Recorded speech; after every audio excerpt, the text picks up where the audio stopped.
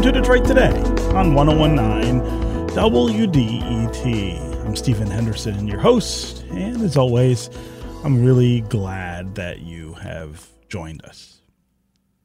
This will be awesome.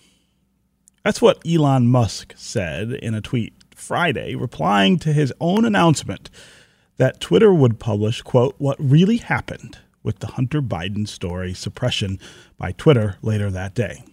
And while supposed, quote, Twitter files produced no real evidence that the tech company worked covertly with the Democratic Party for some political purpose, the tweet itself highlights the concerns some people have with the company since its change in leadership.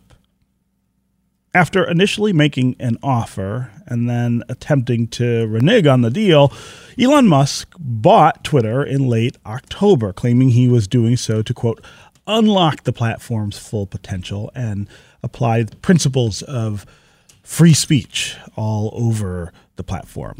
Despite that, since his purchase, Twitter has been marked by constant unsteadiness. In just over a month's time, Musk's terminations, his reinstatement of previously suspended accounts, and his introduction of a fee for verified users only to remove it 48 hours later. These are things that really don't inspire confidence in the direction that the new leadership wants to take the platform.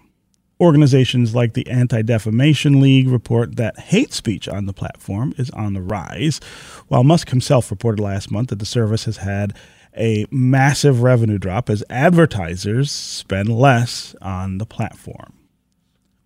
If this is unlocking the full potential of Twitter, I guess maybe the service should never have existed in the first place. And yet with all the upheaval and complaints, Twitter endures. Most people who have threatened to quit the platform haven't left it yet, and Twitter's biggest power users, like journalists, continue to rely on the platform for their work. And look, I got to be honest. One of the first things I do every day when I wake up is grab the phone and hit the Twitter app. Take a look at all of the things that people have said just in the few hours since I went to bed. And throughout the day, I'll go back to it again and again, trying to get information. One of the things that I think is really interesting about Twitter, and it isn't really being discussed in all of the hubbub about whether to stay or leave, is the sort of personal relationship I feel like each of us is able to have with that platform. I want to go back in time a little bit to when I was a really young reporter in a newspaper newsroom.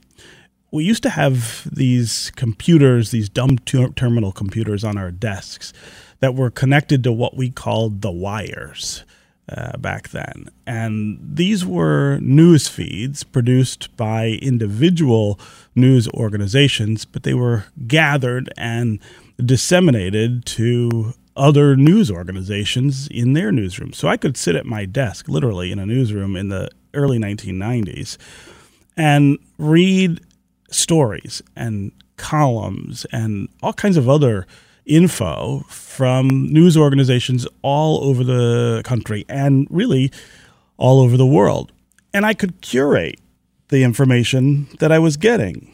I could decide what kinds of things I was most interested in reading and make the screen in front of me show me those things.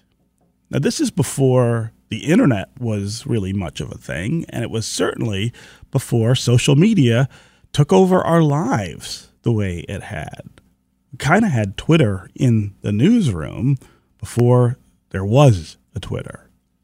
And so the way that I use Twitter now is a replica, really, of those early days in a newsroom. I decide what feeds I want to follow. I decide which people I want to interact with.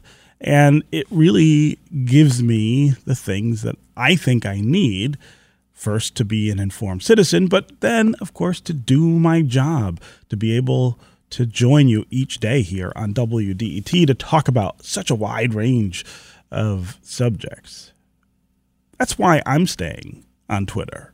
It's the utility of the platform. It's the incredible amount of information that I actually get every day from the feeds that I decide that I want to follow. And if I got off of Twitter, what I fear is that I wouldn't be able to replicate that somewhere else. What's another platform where I could get that wide range of information? Where else would I be able to get it with the click of a button on my phone? Just tap my thumb on that little icon and it's all right there. I think for all of us right now, we're kind of evaluating that value that we have for Twitter. What do we get out of it? What do we think it gives us? And some people are deciding that, hey, it doesn't give me enough to justify my association with this person who now owns it and the things that he wants to say and do. But if you aren't going to do it, where else are you going to do the things? Where else are you going to get the information that comes to you every day on Twitter? I think that is the central question that so many people are not maybe struggling with, but certainly thinking about right now. Stay or go?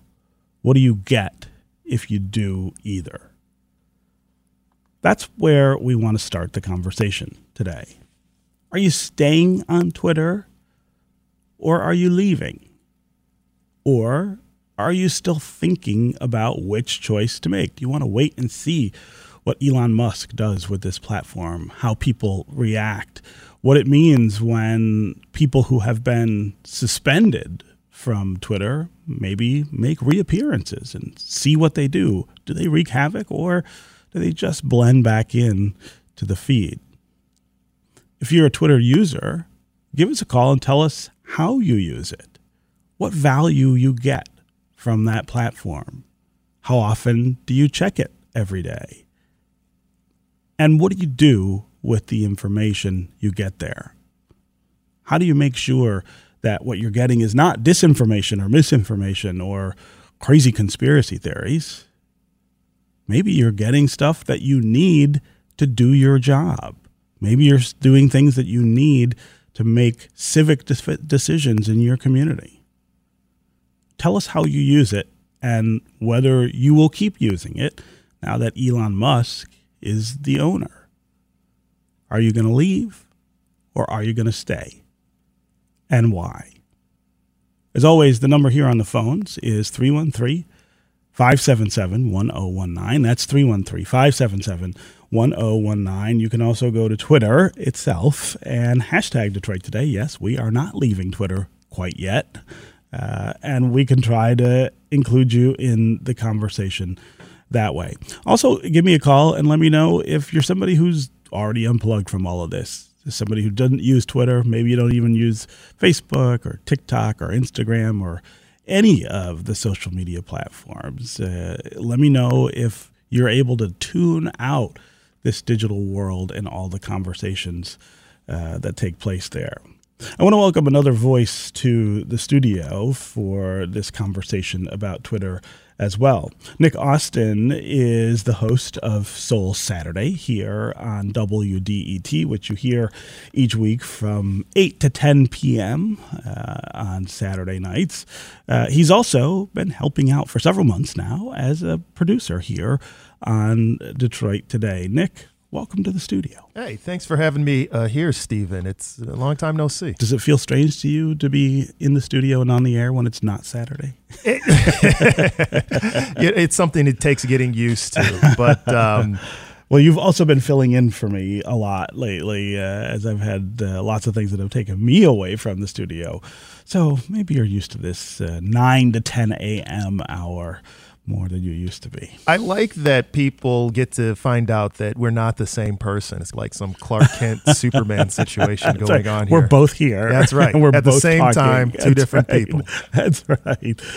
So the reason I asked you into the studio, Nick, is because of a conversation that we've been having here among the staff on Detroit Today. I feel like since Elon Musk first started talking about purchasing Twitter, there's a wide range of opinions about what that means, why it matters or why it doesn't, and what each of us wants to do. And you and I have a pretty significant divergence over this issue. Tell me what you think about Twitter and the changes and what you're doing with it. I think that Twitter has always been not very useful for us generally. And one of the things that's interesting to me as I do more journalism is seeing how more plugged in journalists and politicos and intellectuals seem to be plugged into it. But I think they think that their experience with the platform is what the experience is like for all the rest of us.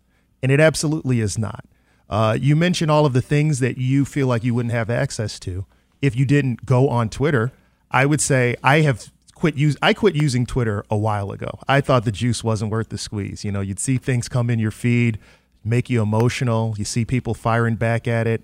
And for me to comment on it, maybe with a nuanced opinion or something a little bit more settled, can't get that done in 160 characters. I know they've expanded it since, but not a great place for thoughtful discussion. What is? Following people I enjoy, whether it's on their Substacks or other methods of communicating with them. And so when you say, how am I going to get the information that I need? It's all right there with a flick of the wrist.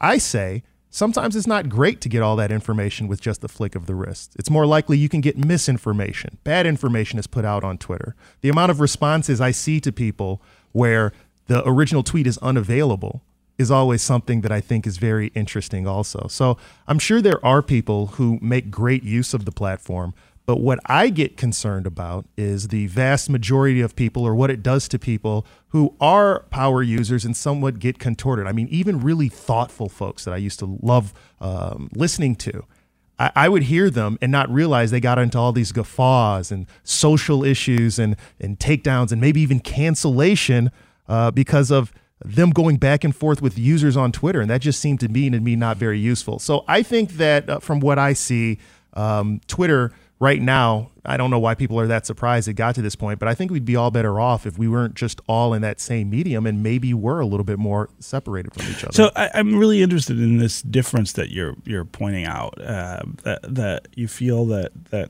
journalists and other people who are kind of really frequent deep users of Twitter are having a different experience than people who are not part of those communities. The thing that I think unites all of us, though, on Twitter in a way, though, is the control that we actually have. And it's interesting to me to hear you almost say you don't feel like you have that control, that you don't feel like you can trust the feeds that you set up for yourself to filter out all the garbage, and that kind of undermines the very purpose of Twitter. I think. I mean, it's the thing that for me makes it so useful. I'm going to answer that question, Stephen. But first, my question for you is, what is the purpose of Twitter?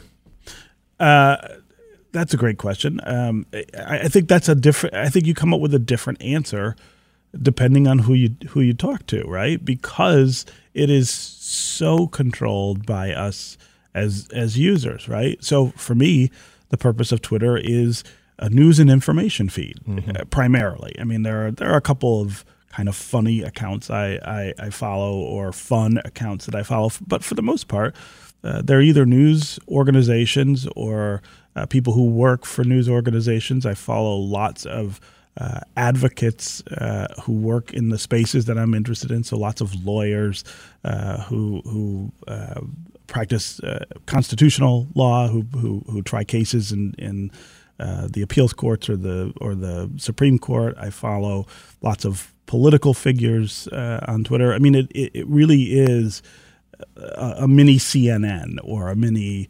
MSNBC or Fox News, I guess, for me.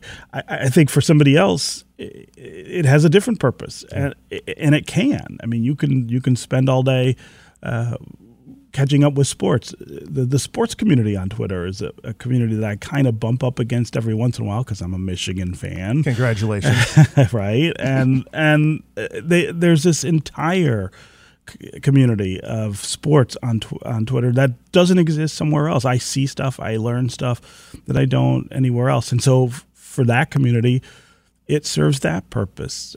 And I think that's okay, that it means different things to different people. And I think that's right. However, what I would say in response is that maybe there are better mechanisms for that, when you can be a little bit more thoughtful with choosing who your community is, right? You said you use it as a mini, maybe MSNBC, CNN, whatever news organization. Well, we already have the major version of that.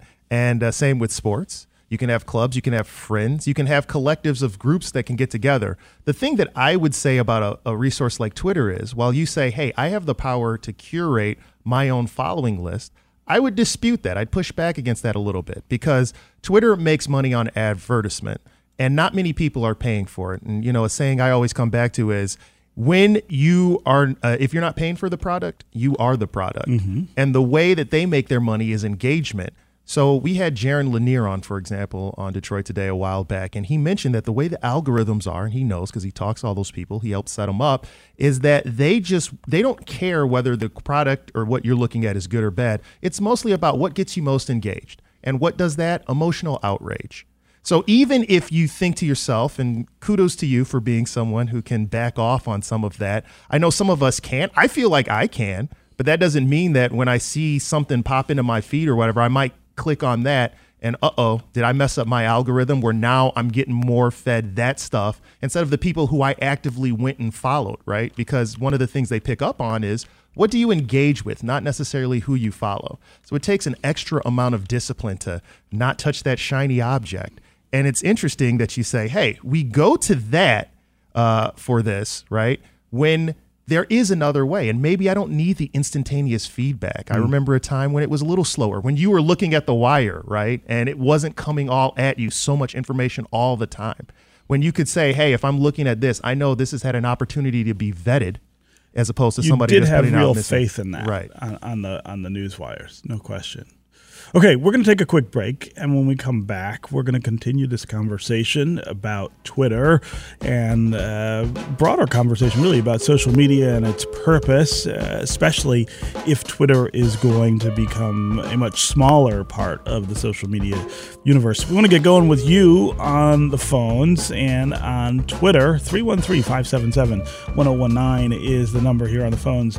No surprise, we've got a number of Twitter comments in the queue already because we're talking about Twitter. If you want to go there and participate in the conversation, just hashtag us at Detroit Today. We'll be right back with more Detroit Today.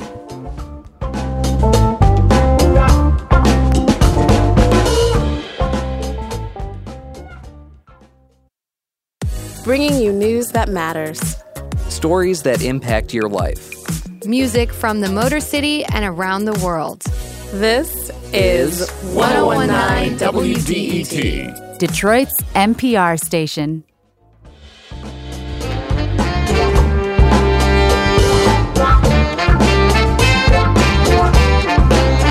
This is Detroit Today on 1019 WDET.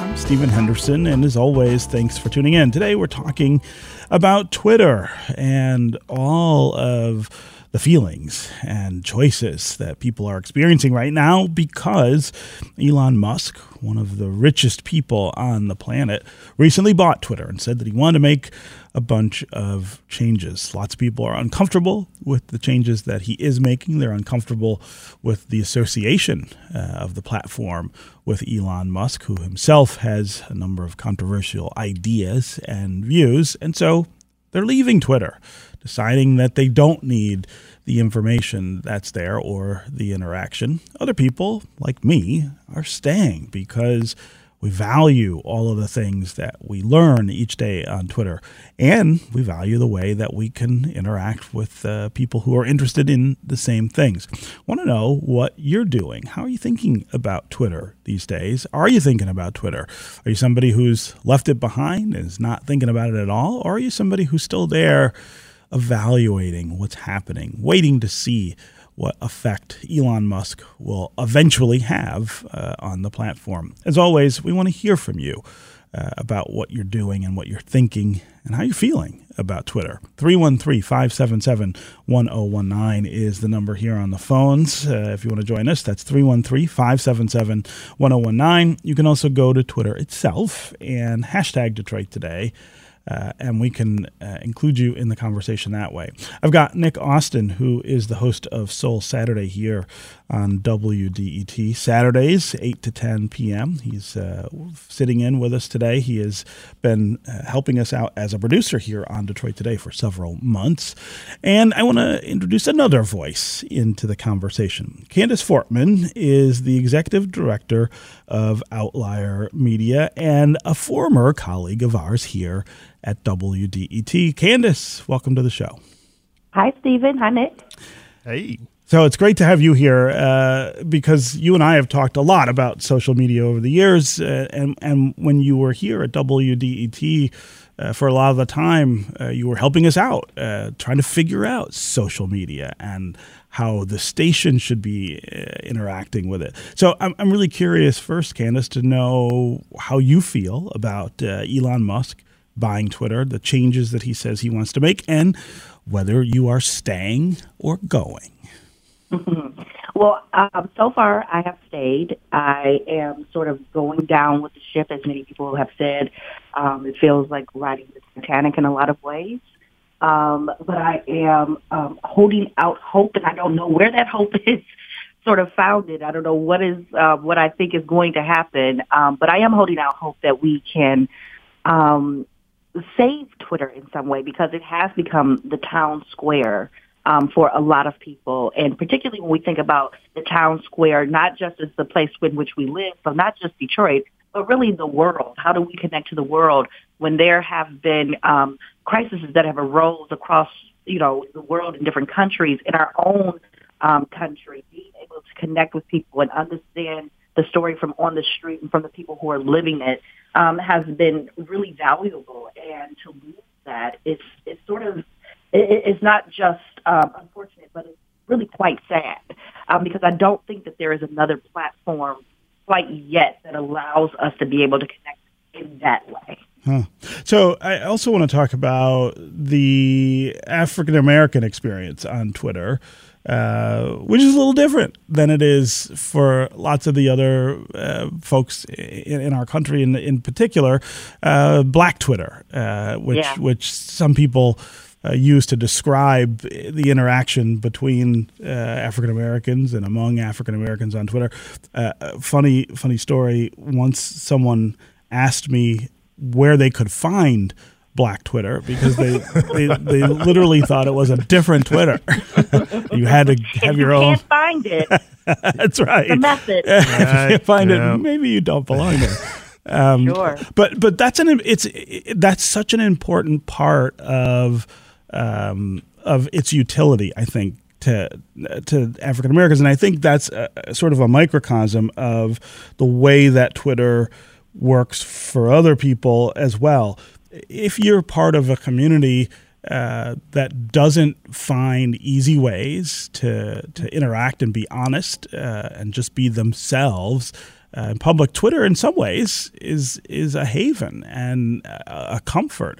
And I worry that if, for instance, there is this massive exodus from Twitter, it'd be really hard to recreate that somewhere else, Candace, wouldn't it? Yeah.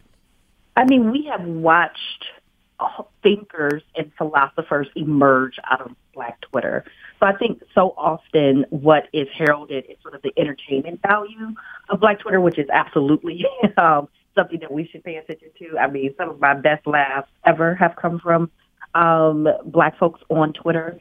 Our ability to gather around. I remember when Whitney Houston passed, watching that service with Black Twitter. When Aretha Franklin passed, watching that service. And it did feel like we were watching it together, like we were all just sitting in one big room watching together. So I think that those things are true. But I think the other more important part are that there are writers and projects and organizations and movements that have emerged out of the ability for Black folks to be able to connect to each other, again, across regions on Twitter. And there has not been anything quite like this, in our generation, right? Like something that really allows you to be able to listen to someone like Jelani Cobb, talk about things that you would maybe only if you had access to maybe the New Yorker or the New York Times, you would have been able to read.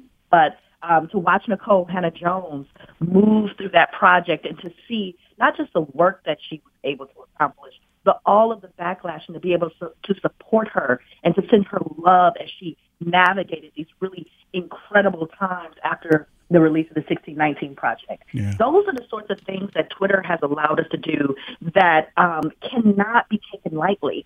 And when we lose that, how do we connect in that way anywhere else? Yeah. Particularly at that level, right? Like I have community in Detroit. I have places I can go. I have the urban consulate. I have places where I can go and have these sort of salon conversations. But Twitter allows me to do it. And I've met people and created friendships off of Twitter with some of the most brilliant human beings I've ever met. And I feel like there are people who I'm friends with who I've never actually met in person. I've talked to on the phone, and those are people I've met on Twitter who I've sought advice from and counsel from around, particularly as we were building Outlier and thinking about how to build a journalism organization in the city. A lot of the folks that I got advice from are folks that I've met on that platform. Yeah. Yeah. Nick, I wonder what your reaction is to this idea of connection and community on Twitter. And I wonder if you can tell us what communities you feel like you either belong to or feel locked out of on Twitter, because what you were saying earlier was that you don't feel entirely comfortable with all the information you get there. And that's a form, I think, of isolation, really, which is the opposite of the kind of community that I think Twitter imagines, at least, that it is creating. I would try to clarify that a little bit. I mean, my response to Candace, who I love, by the way, it's great speaking with you again, Candace. She mentions, of course, Nikole Hannah-Jones and that project. It was interesting to me that she spoke about how she was they were able to provide support to her as a figure in Black Twitter from the backlash she received, when I'm thinking, and a lot of that backlash was probably amplified by Twitter, because any Yahoo can come on there and just start tweeting anything. And remember, what brings us to this point where we're discussing this is the fact that Twitter used to the extent it was supposed to be like a public square, which I take exception with, and we can get into that a little bit later, had mechanisms for trying to keep it as a safe place to be. No one wants to be in a toxic poo hole, right? You want to be someplace where you feel like the discussion is useful, not if just someone's yelling anti-Semitic or comments at you all the time. That's not a fun place to be, out in the street or anywhere. And Elon Musk is reducing the amount of employees that they have to cover those things. He's bringing back on people who have been suspended. Now, I understand that some would say, well, this is in the interest of free speech. But again, this is not a public utility like people try to describe it. It's a private place. People voluntarily choose to go there, and they can choose not to. Nothing would preclude African Americans, any group, from creating their own location or area or whatever they have to create a community for their own. The way that I find community would be in communal experiences with people, right? I try to, and I understand people, hey, the ability to talk to folks overseas and things like that, it's great, it's amazing. But I would think it would also be a little bit sad if that ended up being a complete substitute for in-person interaction with folks, to the extent that we can do it. You know, I'm certainly not saying to anyone out there who's got issues getting around or whatever, no, you have to meet people in person. I understand that. But what I'm saying is Twitter seems to be a substitute for some things that I don't think it's adequate to perform for. And in the whole mass, like when we add it all together, then the harm outweighs the good. Not saying there isn't any good, though. You know, I'm reminded of Ta-Nehisi Coates, hearing both of you talk about the people who are on Twitter, who you can get access to, who you can have conversations with. And I remember when he left Twitter, quite publicly, in fact, and I don't remember what year it was, but it was a while back. I mean, it's been 3 or 4 years, I feel like. And what he said when he left was, I thought, really important. It was a really important observation about the culture on Twitter. He said that he was leaving because he was unable to just kind of think out loud on Twitter. That the expectation that people had when he said something on Twitter was that it was something he had not only thought about, but maybe gone out and reported on and vetted and checked to be sure that it was exactly what he wanted to say and exactly representative of the way he was thinking about something. And he said there's no chance on Twitter, in his opinion, to go back and say, I thought this yesterday, but then I had a bevy of conversations, or I read all kinds of stuff, and now I think differently. He said that's seen as weakness on Twitter, right. And people come after you because they say, well, you said this, but that's not right, and or you didn't believe it, or you didn't get this exactly right. And I thought when he left that he would come back because the platform, also gives lots of other has lots of other benefits, especially for somebody like him.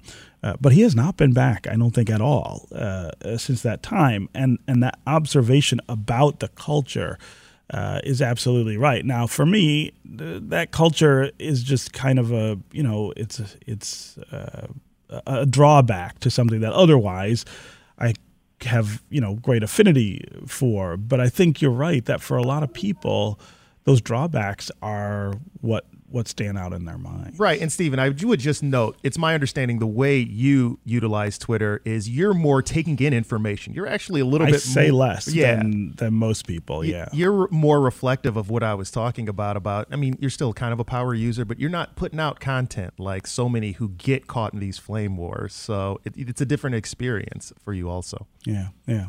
Again, 313-577 1019 is the number here on the phones. You can also go to Twitter and hashtag us, and we'll work in the conversation. Let's get to some of these comments on social media. Big Neo says, my primary use of Twitter is to add my proverbial 2 cents to the topic on Detroit Today. That's the best use of Twitter. Best use of Twitter. He says, other than that, I don't really use it all that much. Big Neo, we absolutely appreciate that shout out. Brad on Twitter says, my main source of news is Twitter. He says NPR for in-depth reporting, but I also have a network of educators across the country, the globe really, that's invaluable and irreplaceable at this time. He says, plus ringside seats to watch billions go up in flames. I guess he's predicting that Elon Musk won't be successful here. CP on Twitter says, to stay or go, and if to go, where, he says, is my thought process. And because I don't have a where, it's harder for me to go. Ed says, I hate to support Elon, but I have made contacts with Washington Post reporters, Harvard law professors, authors, activists, and you, Stephen. I don't see how to continue these relationships without the tool. Really great comments. We've got more that I'll get to in a little bit, but I want to get to the phones here. Let's start with Frank in Livonia. Frank, welcome to the show. Hey, good morning, Stephen. Hey. I was thinking about this is like being an echo chamber, and what you said, and you kind of almost ratted yourself out on that. But I see so much of the media talking to the media. If they're not interviewing, other journalists, they're interviewing singers or, athletes and things. And so, it's all media. It's all this stuff. Now, I don't use Twitter. I don't have Facebook anymore. I just don't want to spend my time doing that. But, I think one thing that the echo chamber, when you start living in that, it leads to like tribalism, clanism, and eventually a cult. And so when do you know when you're in a cult or not? You just think you're the last one to really know, cool. Usually. You got to be deprogrammed. Yeah. So Frank, that's a very dark view of Twitter. I think it's a very observant view because, again, you're the last person to know. I feel like I constantly try to, at least personally, think, let me get some other information because I don't want to go down that rabbit hole because it's hard for you to know when you do. Yeah. Candace, what do you think of the idea of that echo chamber, of that those of us who are there are all talking to each other, and that somehow that is not really reflective of the world? I think I'm probably guilty of that because of the way that I've curated Twitter. I'm not seeing lots of things that I choose not to see. But I guess I'm not sure if I feel like I'm in a cult. Maybe this is a cry for help. It's an intervention. Well, I mean, the cult of Twitter is very real. Frank is not wrong at all. There are people who I often wonder, when do they sleep? Because when I, log on in the morning and look, they're tweeting. Mm-hmm. And if I look at night, and I haven't looked maybe through the day because I was working and living my life, they're still tweeting. So there are people who legitimately live inside of Twitter. Their lives, their social circumstance lives inside of Twitter. And you can often tell that who those folks are, because there's no nuance in how they exist inside of that platform, right? Mm-hmm. There is no time off. There is just Twitter and nothing else. And so I think that, like everything else in the world, it has to be balanced. Everything needs to be in balance. So if, for instance, you can't take time away from Twitter, if you're on vacation and you're still, worried about your Twitter feed, maybe it's time to, divest from the platform for a bit. But I think that there is also the case that you should be diversifying where you're getting information from in general. And journalism has, of course, a really bad habit of living inside of its own echo chamber, and whether that is on Twitter or inside of a newsroom, and not leaving that newsroom and existing inside community and going into community and just listening, not talking, but just listening to absorb what is happening in the world. And I do think that often happens on Twitter with journalism, where we're just talking to each other. Yeah. And so if that is the only place that you're sourcing material from, that you're getting sources from, that you are sourcing stories from, that's a really, really bad way to exist as a journalist, particularly as a local journalist. Yeah. Okay, we're going to take another quick break, and when we come back, we'll continue this conversation about Twitter with Nick Austin and Candace Fortman, but also with you, our listeners, Anthony in Southwest Detroit, Phyllis and Warren, Terry in New Baltimore. We will get to you next. If you want to join them, 313-577-1019 is the number on the phones. That's 313-577-1019. You can also go to Twitter and hashtag us. We'll work you into the conversation. We'll be right back with more Detroit Today.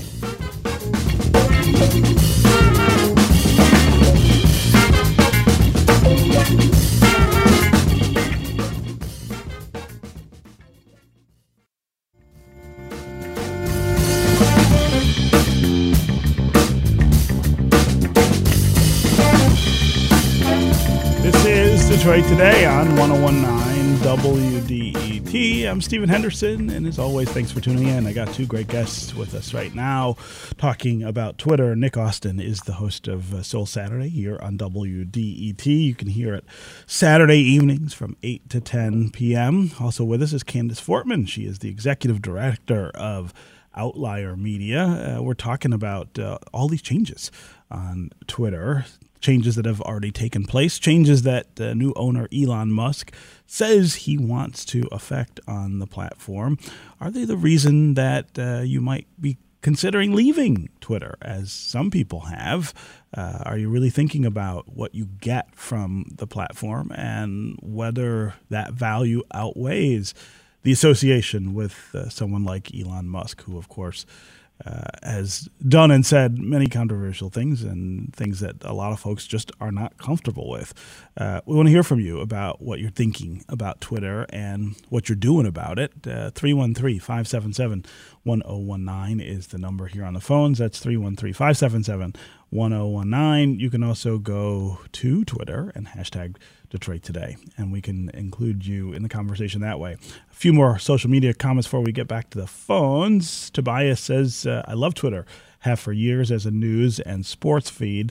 I'm on the fence to stay. It depends on Elon Musk and how his purpose, mission, and values determine the climate of his company.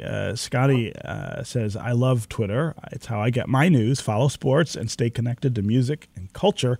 But as your commentator said, Twitter is great at keeping me engaged and keeping me enraged. I've recently taken to unfollowing people I agree with because they upset me too much. I know the quitting people on Twitter is a really big part of it. And what tickles me about it is no one unfollows somebody or blocks somebody without telling everyone else that they did it, right? I'm never talking to this person again. I blocked this person. It's almost like it's a performative kind of quit that takes place there. I think it's an important dynamic of Twitter. Let's go back to the phones. And again, 313-577-1019 is the number. Dion in Livonia, welcome to the show. Hi, how you doing there, folks? Good. How you guys doing? Good, how are you? Yep, great. Love your show, by the way, Stephen. Appreciate you. And you too there, Nick. Outstanding job, both of you guys. Thank you much. I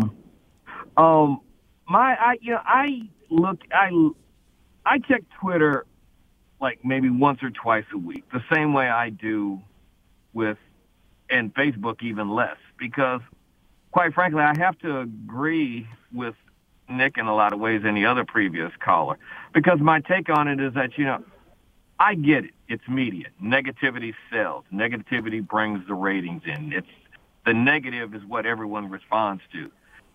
If I can draw you in with something negative, great. I just don't have the time to entertain a lot of negative. We have enough negative in the world. And with myself being retired military and having seen the bad and the good of what the world has to offer, it's like, okay, a little less anger and a little bit more. Let's try to be civil. And when you cannot have civil discourse, because one of the things that turned me off was when Neil deGrasse Tyson made a statement, and he was brutally attacked for it. But it was a logical, educated statement, because people were in their emotions and not thinking through the commentary. Yeah. So before we get back to our guest, I'm really curious to hear more about. Really, you check it once a week. That is an incredibly disciplined social media diet. What do you get out of it by doing it that way? See, for me, what I look for is specific things. Like, as I said, I'm retired from the military.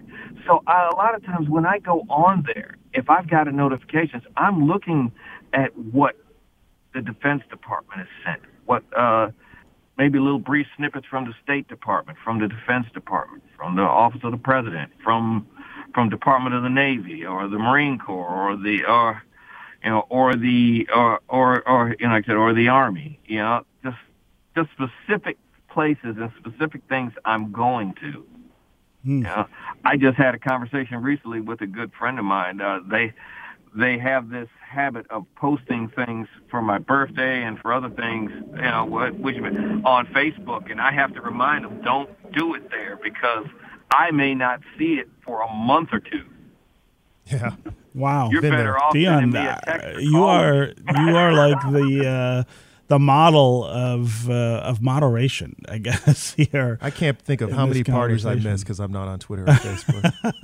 I mean, it's interesting to me that he's still engaged, that he doesn't see zero value in it, but he sees limited value and uses it that way. It's very impressive, Dion. I'm glad you called and shared that. Stephen, if I can really quickly, I just saw, I was listening to a podcast. They discussed a Gallup poll. I'm looking at the article right now from January of this year. It says satisfaction with own life 5 times higher than with the U.S.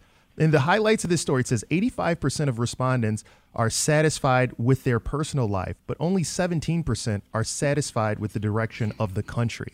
How is that even logically possible? Yeah, right. And I think it goes to what we're talking about here, right? When you think that your own personal life and your personal community, things are going great, but the way the country is so much worse, when normally we would have an actual interaction with our own communities, what we locally physically touch. And you feel like social media is driving I feel that? like, well, I don't know difference? if it's driving it, but I know it's echoing it or probably helping to amplify whatever's causing that disconnect.